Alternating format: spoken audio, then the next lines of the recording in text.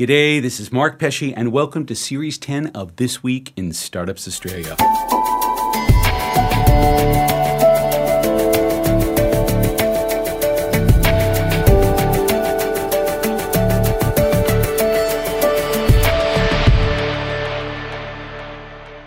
In Series 10, Twista has a singular focus. We're identifying and sharing the story of Australia's world-changing startups. The startups that when they go from 0 to 1 really do change the world. And not just the startups, the founders, the investors. Australia is stepping up with some of our brightest minds working hard to change the world. With a federal election 2 months ago and a big change of government, we're going to take a look at what it means for startups, innovation, and the nation. It's question time on This Week in Startups Australia. This Week in Startups Australia is sponsored by Zendesk. Zendesk helps startups build lasting customer experiences from the ground up with the Zendesk for Startups program. Learn more at zendesk.com/Twista. This Week in Startups Australia is also sponsored by Our Crowd. Our Crowd finds companies with the greatest growth potential and brings them to you. They believe in their deals and invest in them too. Join the fastest growing venture capital investment community at ourcrowd.com/Australia. This Week in Startups Australia is sponsored by User Testing. With user testing, you'll understand it from your customer's perspective. Get real-time feedback real fast. Put yourself in your customer's shoes. Visit usertesting.com/Twista for a free trial. User Testing, real human insight.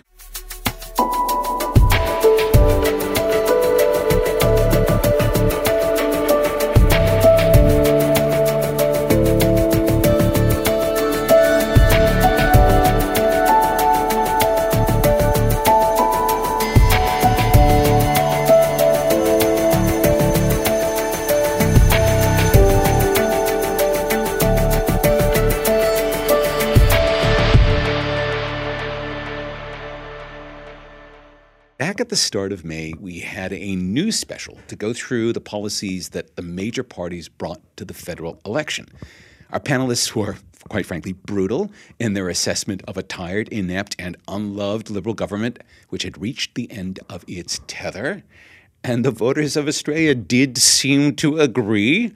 In a historic result, blue ribbon seats in Sydney and Melbourne fell to teal independents, whose promises of probity, respect, and sane climate policies, they resonated with the electorate. The parliament is more changed than any time in the 19 years that I've lived here. It's a time of opportunity and a time of crisis.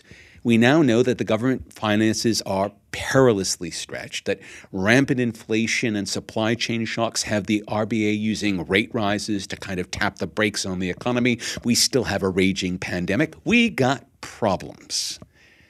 To help us explore the landscape of this 47th Parliament, its hopes and its challenges, we've invited two singularly talented individuals onto this Twista news special.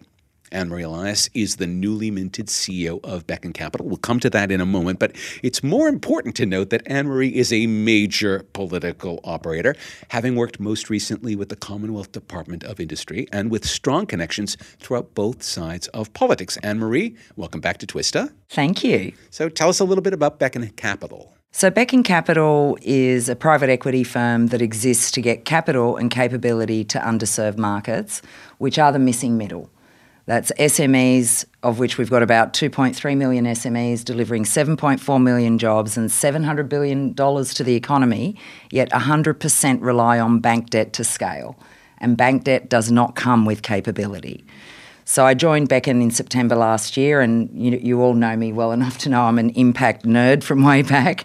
So I moved Beckon to delivering advisory services to build capability of not-for-profits to access private capital. And that's my sweet spot. Awesome. Okay. Joining Anne-Marie is an old friend of Twista, Main Sequence Ventures partner Phil Morrow. Hello, Mark. Welcome back to Twista. Awesome to be here. All right, folks, as you know, we have a lot on the plate. So let's dive in. Topic 1, new government, new minister, new agenda. The 47th Parliament is just having its first sitting week as we're recording this. The government has a great big agenda. There's climate change, there's aged care, there's a Federal Integrity Commission. Where does innovation sit in that agenda, Anne-Marie? I think we can't see innovation as something singular and in isolation. It has to go across everything. And I guess I'm here to remind people that not-for-profits are a big industry. Aged care is a multi-billion-dollar industry, as is disability care. So to talk about innovation not going across government and across all of these issues, I think we will fail again. So the importance is that we've got to have this innovation mindset. How do we innovate responses to aged care, to disability care, to food security, to affordable housing? So it is a big agenda, but I think innovation has to cut across everything, and we need to especially innovate the not-for-profit sector. You know, we're hearing more and more not-for-profits cannot rely on government funds to deliver what they need to deliver. But no one's moved them into accessing private capital, and I think that's super important. That's the innovation. Phil?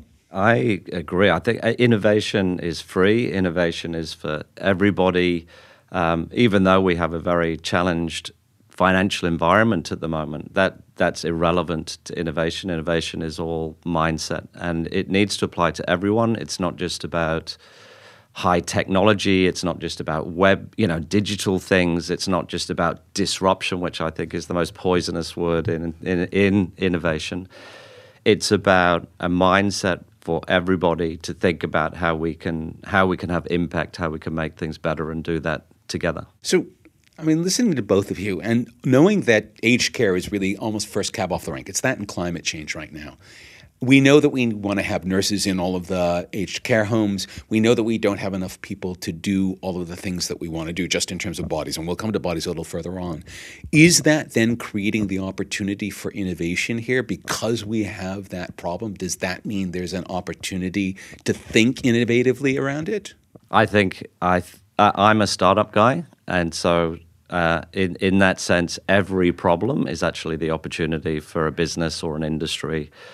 And the most important thing we can do right now is confront those problems. Actually, get our sensory networks out, look at what all the problems are, and then lean into them and start fixing them. And I think as a country, that's an incredible opportunity. And the more we look at it that way, the more it'll be a positive. And creating the incentives, right? Like the innovations in aged care have been there. There are robots, assistive robots that have been in Japan that have been lifting people to save, the expense on care workers' backs. But it's also around loneliness. And there has been some technology that has been brought into nursing homes for dementia patients. But there is a resistance among the aged care providers to embrace this and to really leap forward. And one person I want to keep an eye on is Mike Baird.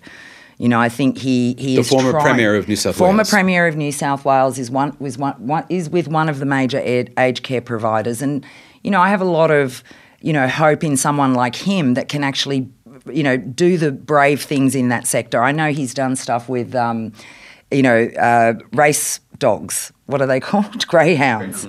So, he's brought greyhounds into care. And I think, that's such a dealing with two problems, the discarded animals, but the people that are literally discarded in aged care.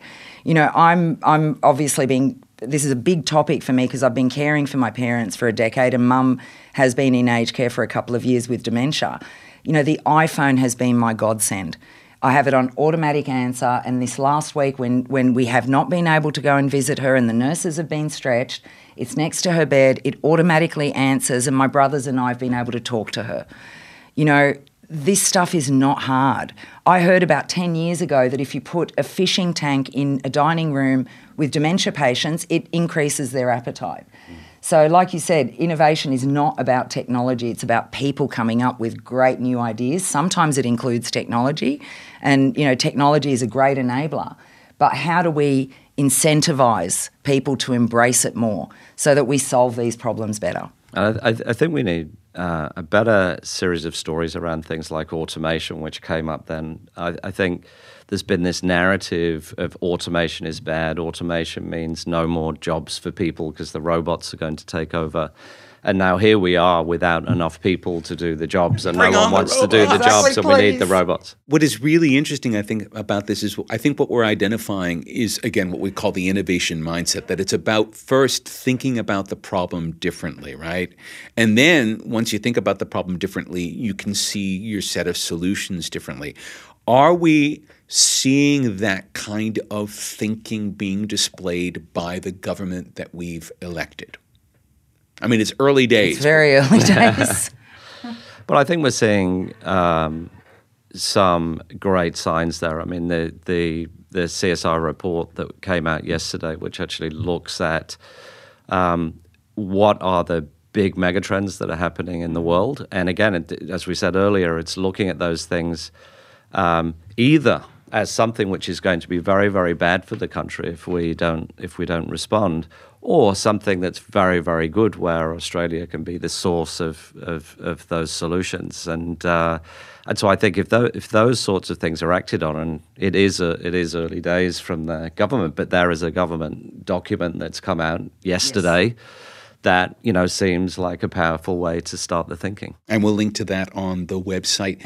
But it comes back to that old truism, the Chinese character for crisis is the Chinese character for opportunity, right? Mm-hmm. And that we do need to embrace that. All right, let's go on now. The new Minister for Industry is someone that we all know, Ed Husic, because he, when he was not in government, was going to all the startup things, knows all of us, most of us by our first names. What is his role in this? What can we expect from him? Anne-Marie? I'm a huge fan. So this is, I am so excited for Ed. He has been sitting back and watching, and he has been involved. He cut his teeth about 10, 15 years ago at the same time I did in tech startup. And, he is very inclusive. And the thing that I love about him is he's had 9 years to watch and, see the catastrophes that have happened. But, being a member from Western Sydney, I think is extremely important. I think... The first Muslim man in Parliament, first I believe. Muslim man in Parliament to swear on the Quran as well. Yep. But, he's someone that I think will really be true to that phrase, leave no one behind. He will be thinking of the factory workers in Bankstown. Mm. He will be thinking about reskilling of people that have worked in particular industries that have to transition. And, he won't suffer fools gladly from that point of view. His brand of innovation and futurism is about taking everyone with him. And I think that's going to be a big signature of Ed Husic being in this portfolio. And it's going to be so different to what we've seen for a very long time. I think we've seen a lot of tired rehashing of policies and ideas and things, but, now's a real opportunity. He's got a massive budget in that portfolio, actually. If you strip it away and you just have a look at industry, science and technology, in fact, you'll see he has a really substantial portfolio and budget. The key for Ed right now is how he recalibrates that to reflect the need, to reflect not doing the same thing as the states, and somehow actually starting to bring a very distributed ecosystem together with academia, industry, government, and venture capital. Which is the intersection that you happen to sit in, Phil. So what are you looking for then? Yeah, I really hope we use this opportunity as a blank canvas to actually start building good things. And I think one of the things that happens in society is we sort of I'm trying not to swear here, but we say terrible things about government. Everything they do is bad. The question I always get asked by media is, tell me about all the bad things the government are doing. And this starts this debate which basically keeps us in the mud and doesn't move us forward. And I think I'm excited to sort of have this opportunity to actually say, right, here's where we are in the world. Here's all the things that are happening. Here's what Australia is amazing at. Let's activate everybody and let's go to town. And, COVID was the most inspiring thing. Again, we all went through hell. But, oh, my God, as a society, look at what we did. Look at what we did better than most places around the world in terms of, rising to a problem with innovation and sort of cohesion. And if we do that around climate change, and we do that about aged care, and we do that about healthcare, and we do that about sovereign capability and all these things, that's going to be amazing. So I think storytelling is going to be a really important part of his job, like setting the tone, listening to people, as you say, Anne-Marie. It's like if you get down into the trenches, hear what the people are saying, hear what's already happening, Yes. and then amplify it, and get people radically communicating. That's my theme of the year. Then I think we can do great things. When we return, we will confront the continuing problem of the shortage of qualified workers in Australia's growing tech sector. You're listening to This Week in Startups Australia.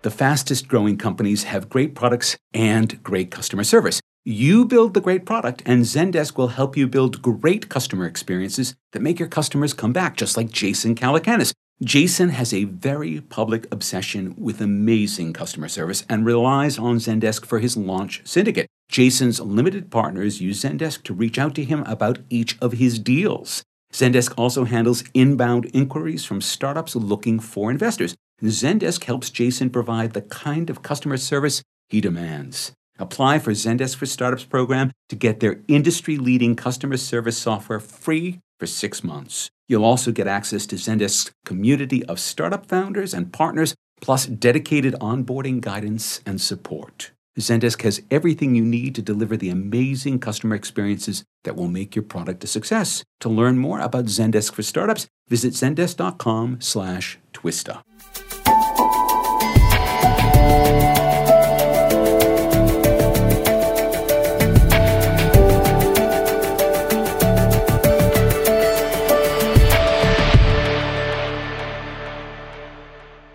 And we're back on Twista's pre-election news special with Beckon Capital CEO Anne-Marie Elias and Main Sequence Ventures Phil Moore. Topic 2, we need bodies badly. Now, earlier this week, I had a chance to do a lengthy interview with Palmer Luckey, who founded Oculus back in 2012 and has recently founded a defense startup called Anduril. And he's coming over to Australia right now to recruit, both because he's got this insane underwater autonomous vehicle project that he's working up with the ADF, but also for projects that are going to be delivered to Anduril's customers in the USA and other places. When he comes here to recruit, is he going to find the engineering talent he wants? Because he seems to think that he's going to. He reckons that Australia is a strong source for tech talent, but do we even have enough for ourselves, much less for Americans who are coming to look for our talented folks? So this is a real problem and an opportunity. Let's sort of stick with that theme. In the emerging areas where you kind of need engineers and you need researchers and you need innovators that we're working in at Main Sequence, we're seeing people have headhunters come at them sort of multiple times a week, trying to take them out of the company and also the country. And I think we really need to be on the front foot there, because I think there are the people here. There is the talent in a spectacular way. I mean, world-leading innovators and technologists and engineers and researchers, thinkers, and creative people, by the way. And that's also a big area for me. And they need to stay here and build the industries here, but it's just going to be very easy for them to go. I think we need to be more convicted, more aggressive. We need to be pulling American companies here and American talent here. And, that means we need to do things about immigration. We need to make that a lot more possible, a lot more easy to do. How do we get ourselves over the immediate, like, oh my God, they're going to be taking jobs away from Australians? And it's like, actually, when we're all experiencing this massive labor shortage, our first go-to point is, but they're going to be taking jobs from Australians if we open the gates to immigration. I think I think if we just react to that, we won't win, because we'll be incremental. For me, the way to keep people, the way to have that sort of gravitational pull is to build amazing new industries and companies that people want to work for.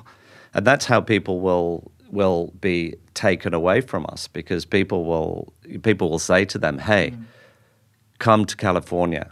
The budget's bigger. The opportunity's bigger. Look at all the brands you'll get to work with. Look at the opportunity canvas that you've got.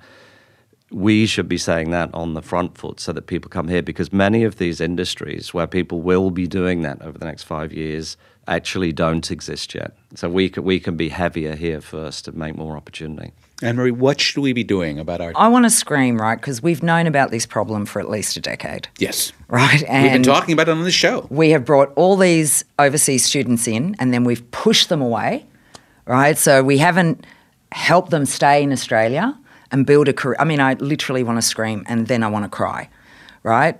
Then I want you to remember we have the most overqualified Uber drivers and taxi drivers in the effing world. Didn't swear, right? But that is swearable stuff, right? And you've got organisations like With You, With Me and Refugee Talent, which is now rebranded as Gateway to Talent, who are looking at hiving the talent that actually exists that's just been latent and living there.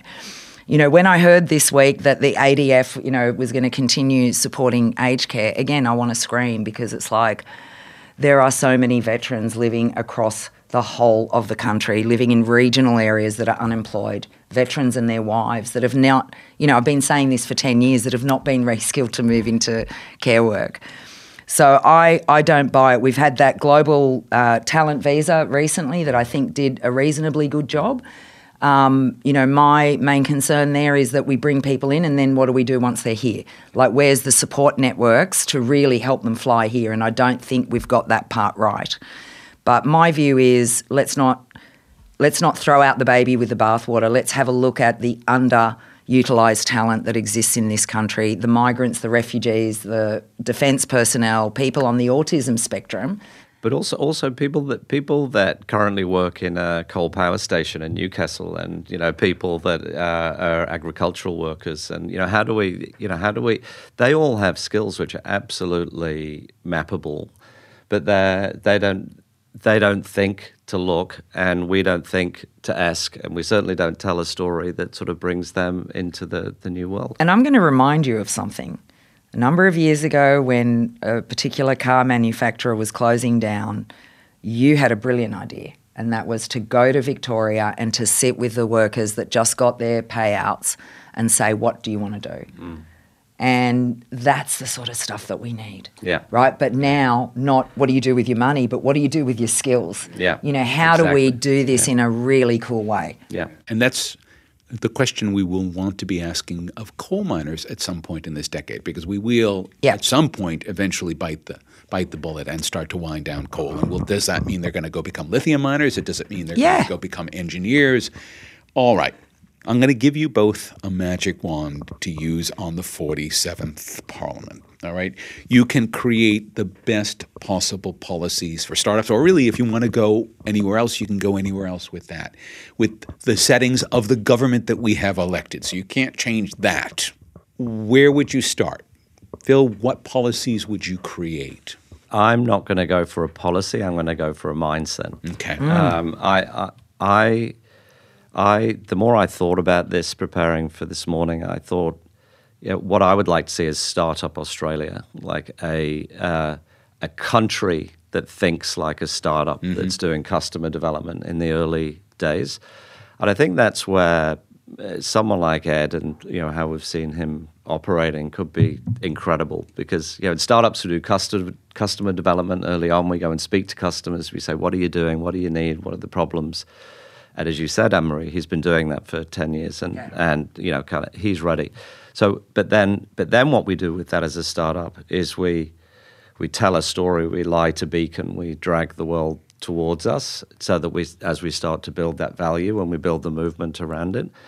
And I think, I would love Australia to be the country that sort of roars out of COVID and all kinds of planetary problems that we've got, with a future. And like I say, I don't think that needs to be. I'm more about that than about, hey, we need $2 billion to do X and Y and Z. Yeah. I think there's just so much more power that can come from building a movement, telling a story. And in some ways, it's easier to use the magic wand for Jedi mind magic, because that's basically what you're doing. It's like, these are the droids you're looking for, not those. All right, Anne-Marie, what about you? We've given you the magic wand. You know a lot about how government works. What do you want to do? I want to bring together a siloed and distributed ecosystem. I want to see innovation powering industry, academia. And government, right? Like, government's got a long way to go in innovating as well. But most importantly, I want to see VC work more closely with government. I think that's critical now. Like, government has funded incredible startups that now need scale, right? And I don't want them going to bank debt. It's not in Australia's interest to go to bank debt. And consider this, a lot of Indigenous founders are not going to have the mortgage to be able to apply for that bank debt. I think we've got we've got $4 trillion in assets in Australia, right? So, and then we've got all this need. I think we just need to prioritise now and say that, frankly, it's not good enough that today in 2022, we are now almost 4 million Australians living below the poverty line. And a lot of those are the airline workers, right? I still cry thinking about the Qantas workers who are digital, who actually have skills that can transfer to other industries, and I'm not sure that actually happened. But there's going to be more of this, and we need to act faster. I want to see things, for us to have learnt from things like the resistance to telehealth, right? And how critical that is now. But now how can we bring that innovation to more spheres. Wow. Okay. You're listening to This Week in Startups Australia with two amazing panelists giving us their very best on what we can change. We will be right back.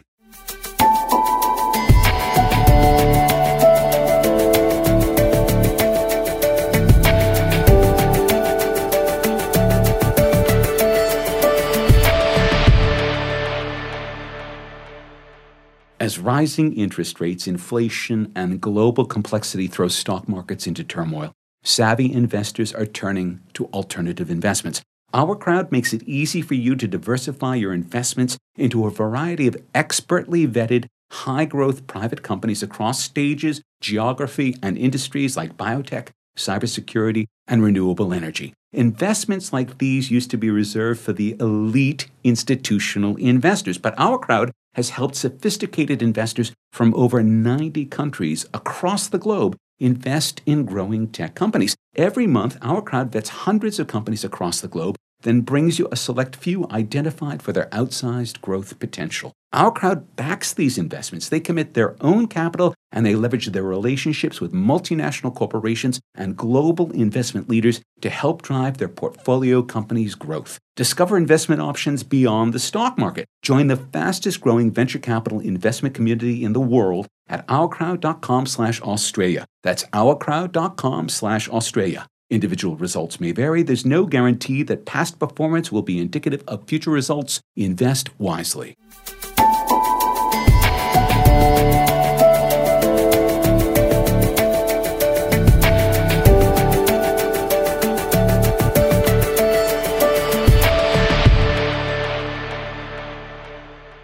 And we're back on this Twist of News special with Phil Morrill of Main Sequence Ventures and Anne-Marie Elias of Beacon Capital. Topic 4, inflation ruins everything. So the headline inflation rate was revealed to be 6.1%. The actual important rate was 4.9% in the June quarter. That is as high as it has ever been. Wages are only rising half as fast, and so far that means your average employee's gone back to 2011 wage levels in terms of real wages. On the day that this episode's going to be released, the RBA will raise the cash rate by another 0.5%. So what does this mean? I mean, everything's getting more expensive, okay. But for startups, what does that mean for runway? What does it mean for hiring and retention? What does it mean for planning? Phil, when you have startups that are working in this environment and trying to plan ahead, or you're trying to raise money for them, how do they do that? I think we're all trying to put every sensor we've got out there to try and understand what's happening and try and assess what the world is like now and what the conditions are like. And I think there's been a lot of leaps to comparing this to the financial crisis, and we feel like it's different. Like there are things about this world that are different. There's a kind of roaring back going on, even though inflation is happening. We're kind of roaring back with, I don't know if you've been on a plane recently, but like everyone in Australia is everywhere else in the world now doing business, right? It's either spending money as a tourist or they're actually doing something for their company. So there's still a lot of economic activity. We've got full employment, even though, of course, it really depends on how you measure it, and there are a lot of sort of people in part-time gigs, etc. But there's, what we do know is every single company we look at, they're hiring, and their problem is, how do I hire more people and pay more people and pay more tax? And that's what so there's a pull towards better economic activity. What we're just spending time with our companies to make sure that, first of all, they keep their eye on the fundamentals of their business. I think it would be a big disaster right now just to shrink everything back and just kind of hibernate for an apparent winter that you. Although we see the big tech companies doing precisely that, where Apple and Google and Meta and Microsoft all have essentially hiring freezes right now. Right, that's right. But I think we're not seeing that in startups. No. We've got exactly the same job to do. Our biggest threat is when people do lift their head above the noise of what's going on at the moment and go, how's that company going? They go, it hasn't done much in the last year. That would be terrible. That's the worst currency you can spend in the startup land. So so we're just making sure people have got enough runway, and that may mean things like hiring freezes or whatever, but it hasn't actually so far in our portfolio. The thing that troubles me the most, I think, is that many of our companies are well funded, and many of them have, for example, big capital expenditure plans, which would be good for Australia. And that's what's being frozen right now, because this is not the moment to decide to spend $100 million on something and shorten your runway dramatically. You'll keep that $100 million and do something else with it. So there's definitely some adjustment, but I think, at the moment I have an optimistic view that the companies should be able to still move forward confidently. So, Anne-Marie, you do a lot of work, again, with the 2 million SMEs or 2.5 million SMEs that are sort of the core of the working base of Australia. The danger here, particularly because of the rise in interest rates and the rise of what people are paying in mortgages, is that we will have a growing class of basically invisible working poor, people who are poor because they're putting all of their money now into their houses. Do we have to think about that in terms of policy settings, particularly around where SMEs are? 100%, because people are going to be tightening their home budgets. So Phil's saying that they're doing this around actually their spending plans for the companies as well. So yes. Yeah. So, and I think everyone's just got to curb their enthusiasm. We've got to be modest. It's a time of modesty. I think you've got to focus on what you're really good at. We're working with SMEs that already have a good turnover. They're not desperate for any money, but they want to grow. And this is really critical. So how do we support them to have an adequate runway, but also to focus their budgets on the stuff that's actually going to help them scale? So it's a lot of focusing. One thing that would help a great deal is government procurement, because government never stops spending. Right? And so opening up government procurement to startups and SMEs will help keep that going. I've heard this idea before. That is not a new idea. I thought do we not have any of those processes in place for government, either at the state or the national level? I'm getting a blank look from you.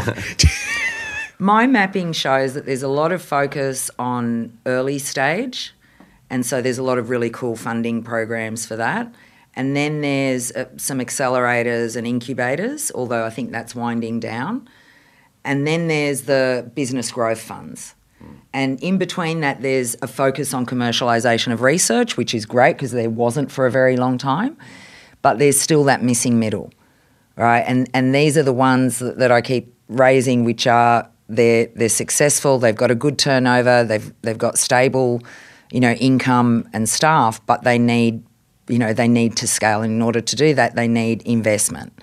And in order to do that, they need to get their shit together major, because they've got old mate agreements in place, and all of that has to be presented in a way that someone sees them as an investable option. The other thing is to try and keep people to their core business, because everyone wants to scale and diversify quickly. But that's the sort of thing at this point in time. I wouldn't be encouraging anyone to diversify. Just do really well in your spot, in your industry, and scale there before you start breaking into other industries. Because what I've seen for SMEs that do that is that other industries have other demands, and then that makes them digress. Yeah, it divides their attention. And I mean, that's solid advice generally for any startup, is to stick to your knitting, particularly if you're in adverse situations. All right, final question. Now, the big theme for Series 10 is world changing, right? That we are looking at and identifying 10 startups in Australia that, as they scale, literally change the world. So I want each of you to tell us about a startup in your own portfolios that fits that bill. Anne-Marie. My favourite is Slurry Tub, and they're a bunch of builders that got sick and tired of watching the slurry being thrown into the ground on building sites. So they came up with Slurry Tub, which is like I don't know if you remember those old plastic recycling bins. Mm-hmm. So it's that with a filter that sits in it. So you throw the slurry in that and you come out with clean water. Mm. So they are just amazing. They're focusing on the building industry because that's where the slurry is being thrown. They're currently raising $2 million, and they are the future because it's about the environment. It's about, an industry which is still old world in a lot of ways, but can actually change the dynamic of saving the environment every day if we apply that. Now, one of the challenges for Slurry Tub is they've got the owner builders buying the product, but the tradies are not necessarily using it. So there's massive education to be done, but I think I actually went out and visited them at the building show, and to see all these builders actually interested in doing that. Now, they're the type of SME that I want to scale into mining. I imagine all the slurry there. But I know once they hit mining, there'll be other demands on them. Oh, we want you to take this out of the water. So, for example, when they scaled to the UK wants the pH taken out of the water. So that's now going back to the drawing board and developing further a product like that. And if you just remember, a few years ago, these guys were just a bunch of builders, right? But I love them because they lived experience, they saw a problem, they felt passionate enough about it to solve it. And that, to me, is world-changing. And construction pollution globally is an enormous problem, right? So if you do something that reduces that, then you do change the world. All right, Phil. So, I just want to respond to that a little bit first, because I think that's a really good example. You've got people on the ground who really know what problems need to be solved in the building environment. They've figured out how to fix it. Now, what happens when you kind of zoom out on that and you actually think about the market that they're doing that within, and you help that whole industry kind of reinvent itself? So that means they as a business are in a much more fertile environment. They get a lot more opportunity. They can make a lot more money, build a bigger business. But to your point, Mark, it's also an opportunity for us to actually change the supply chain of building, to actually change what materials are used so that they're more sustainable. And I bet you, if we could sit here right now and make a list of 200 Australian companies who are primed and ready to answer that call. And, on the procurement issue, it's not even so much, I think when people think about procurement, they think about, the New South Wales government getting a AWS account or something like that, right? But I actually think what's much more interesting is actually saying, well, okay, if we're going to create a new building market, who's doing interesting things there, and how can we just start to allow those companies to rise? Would you like to know about my company now? I would. So I'm very excited about one of our newer companies called Samsara Eco, who are They have a platform which delivers infinite plastic recycling. Now, anyone that has looked at the side of a bottle of soda or something will think that already exists. We've seen language about 100% recyclable and so forth. It's actually just not done. It's all a little bit of a hack today, and most of the recycling that happens is high energy, high emission type of activity. And in the end, it's the thing that's keeping afloat the fossil fuel industry to make these materials. What Samsara does is they've basically taken an enzyme which evolved in a Japanese rubbish dump to eat polymers and break them down into the original monomers. Oh my God! It's the Godzilla of plastic. Oh my God! I love it. And they effectively break. They've accelerated evolution so that happens in 10 minutes, not 200 years, and they can make virgin plastic again, or actually anything else that fossil fuels make out of plastic. So you've got billions and billions of tons of raw material, which now isn't landfill and isn't waste. It's like crude oil under the ground that we can mine now. And that is uniquely Australian. That's going to be obviously a global opportunity to solve. Wow. And it's going to get every municipality that has a waste field thinking very carefully about how they monetize that waste field. Right. Yes. That is truly world-changing. All right, Anne-Marie, Phil, thank you for joining us on this news special on This Week in Startups Australia. Thank you so much. Thank you.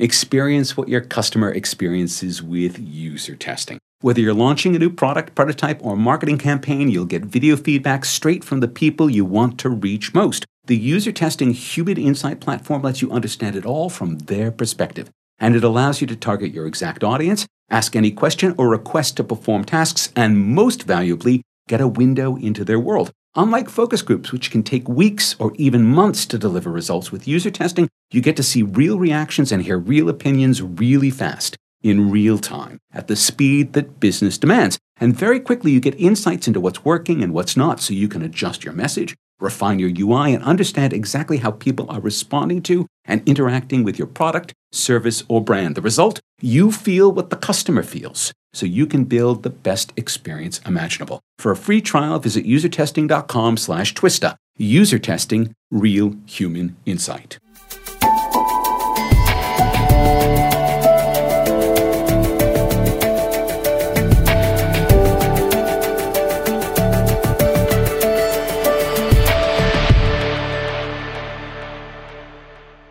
Big thanks to Twista sponsors Zendesk, Our Crowd, and User Testing. More thanks to Anne-Marie Elias and Phil Morrill for taking time to come on to our show. Additional thanks to Murray Herbst and Bluebell Ray at UTS Startups. They generously offered us the space where we recorded this show. This show was written and produced by Mark Pesce and beautifully mixed by Luke Station. Come visit our website at thisweekinstartups.au. It's got everything. It's got all the shows, all the interviews, all the photos, and all the links to all the stories. So check it out at thisweekinstartups.au. Next week, we'll take a deep dive into the biggest news in startup land this year, Sydney's ambitious Tech Central project. That's coming up next week. And until then, this is Mark Pesce thanking you for listening.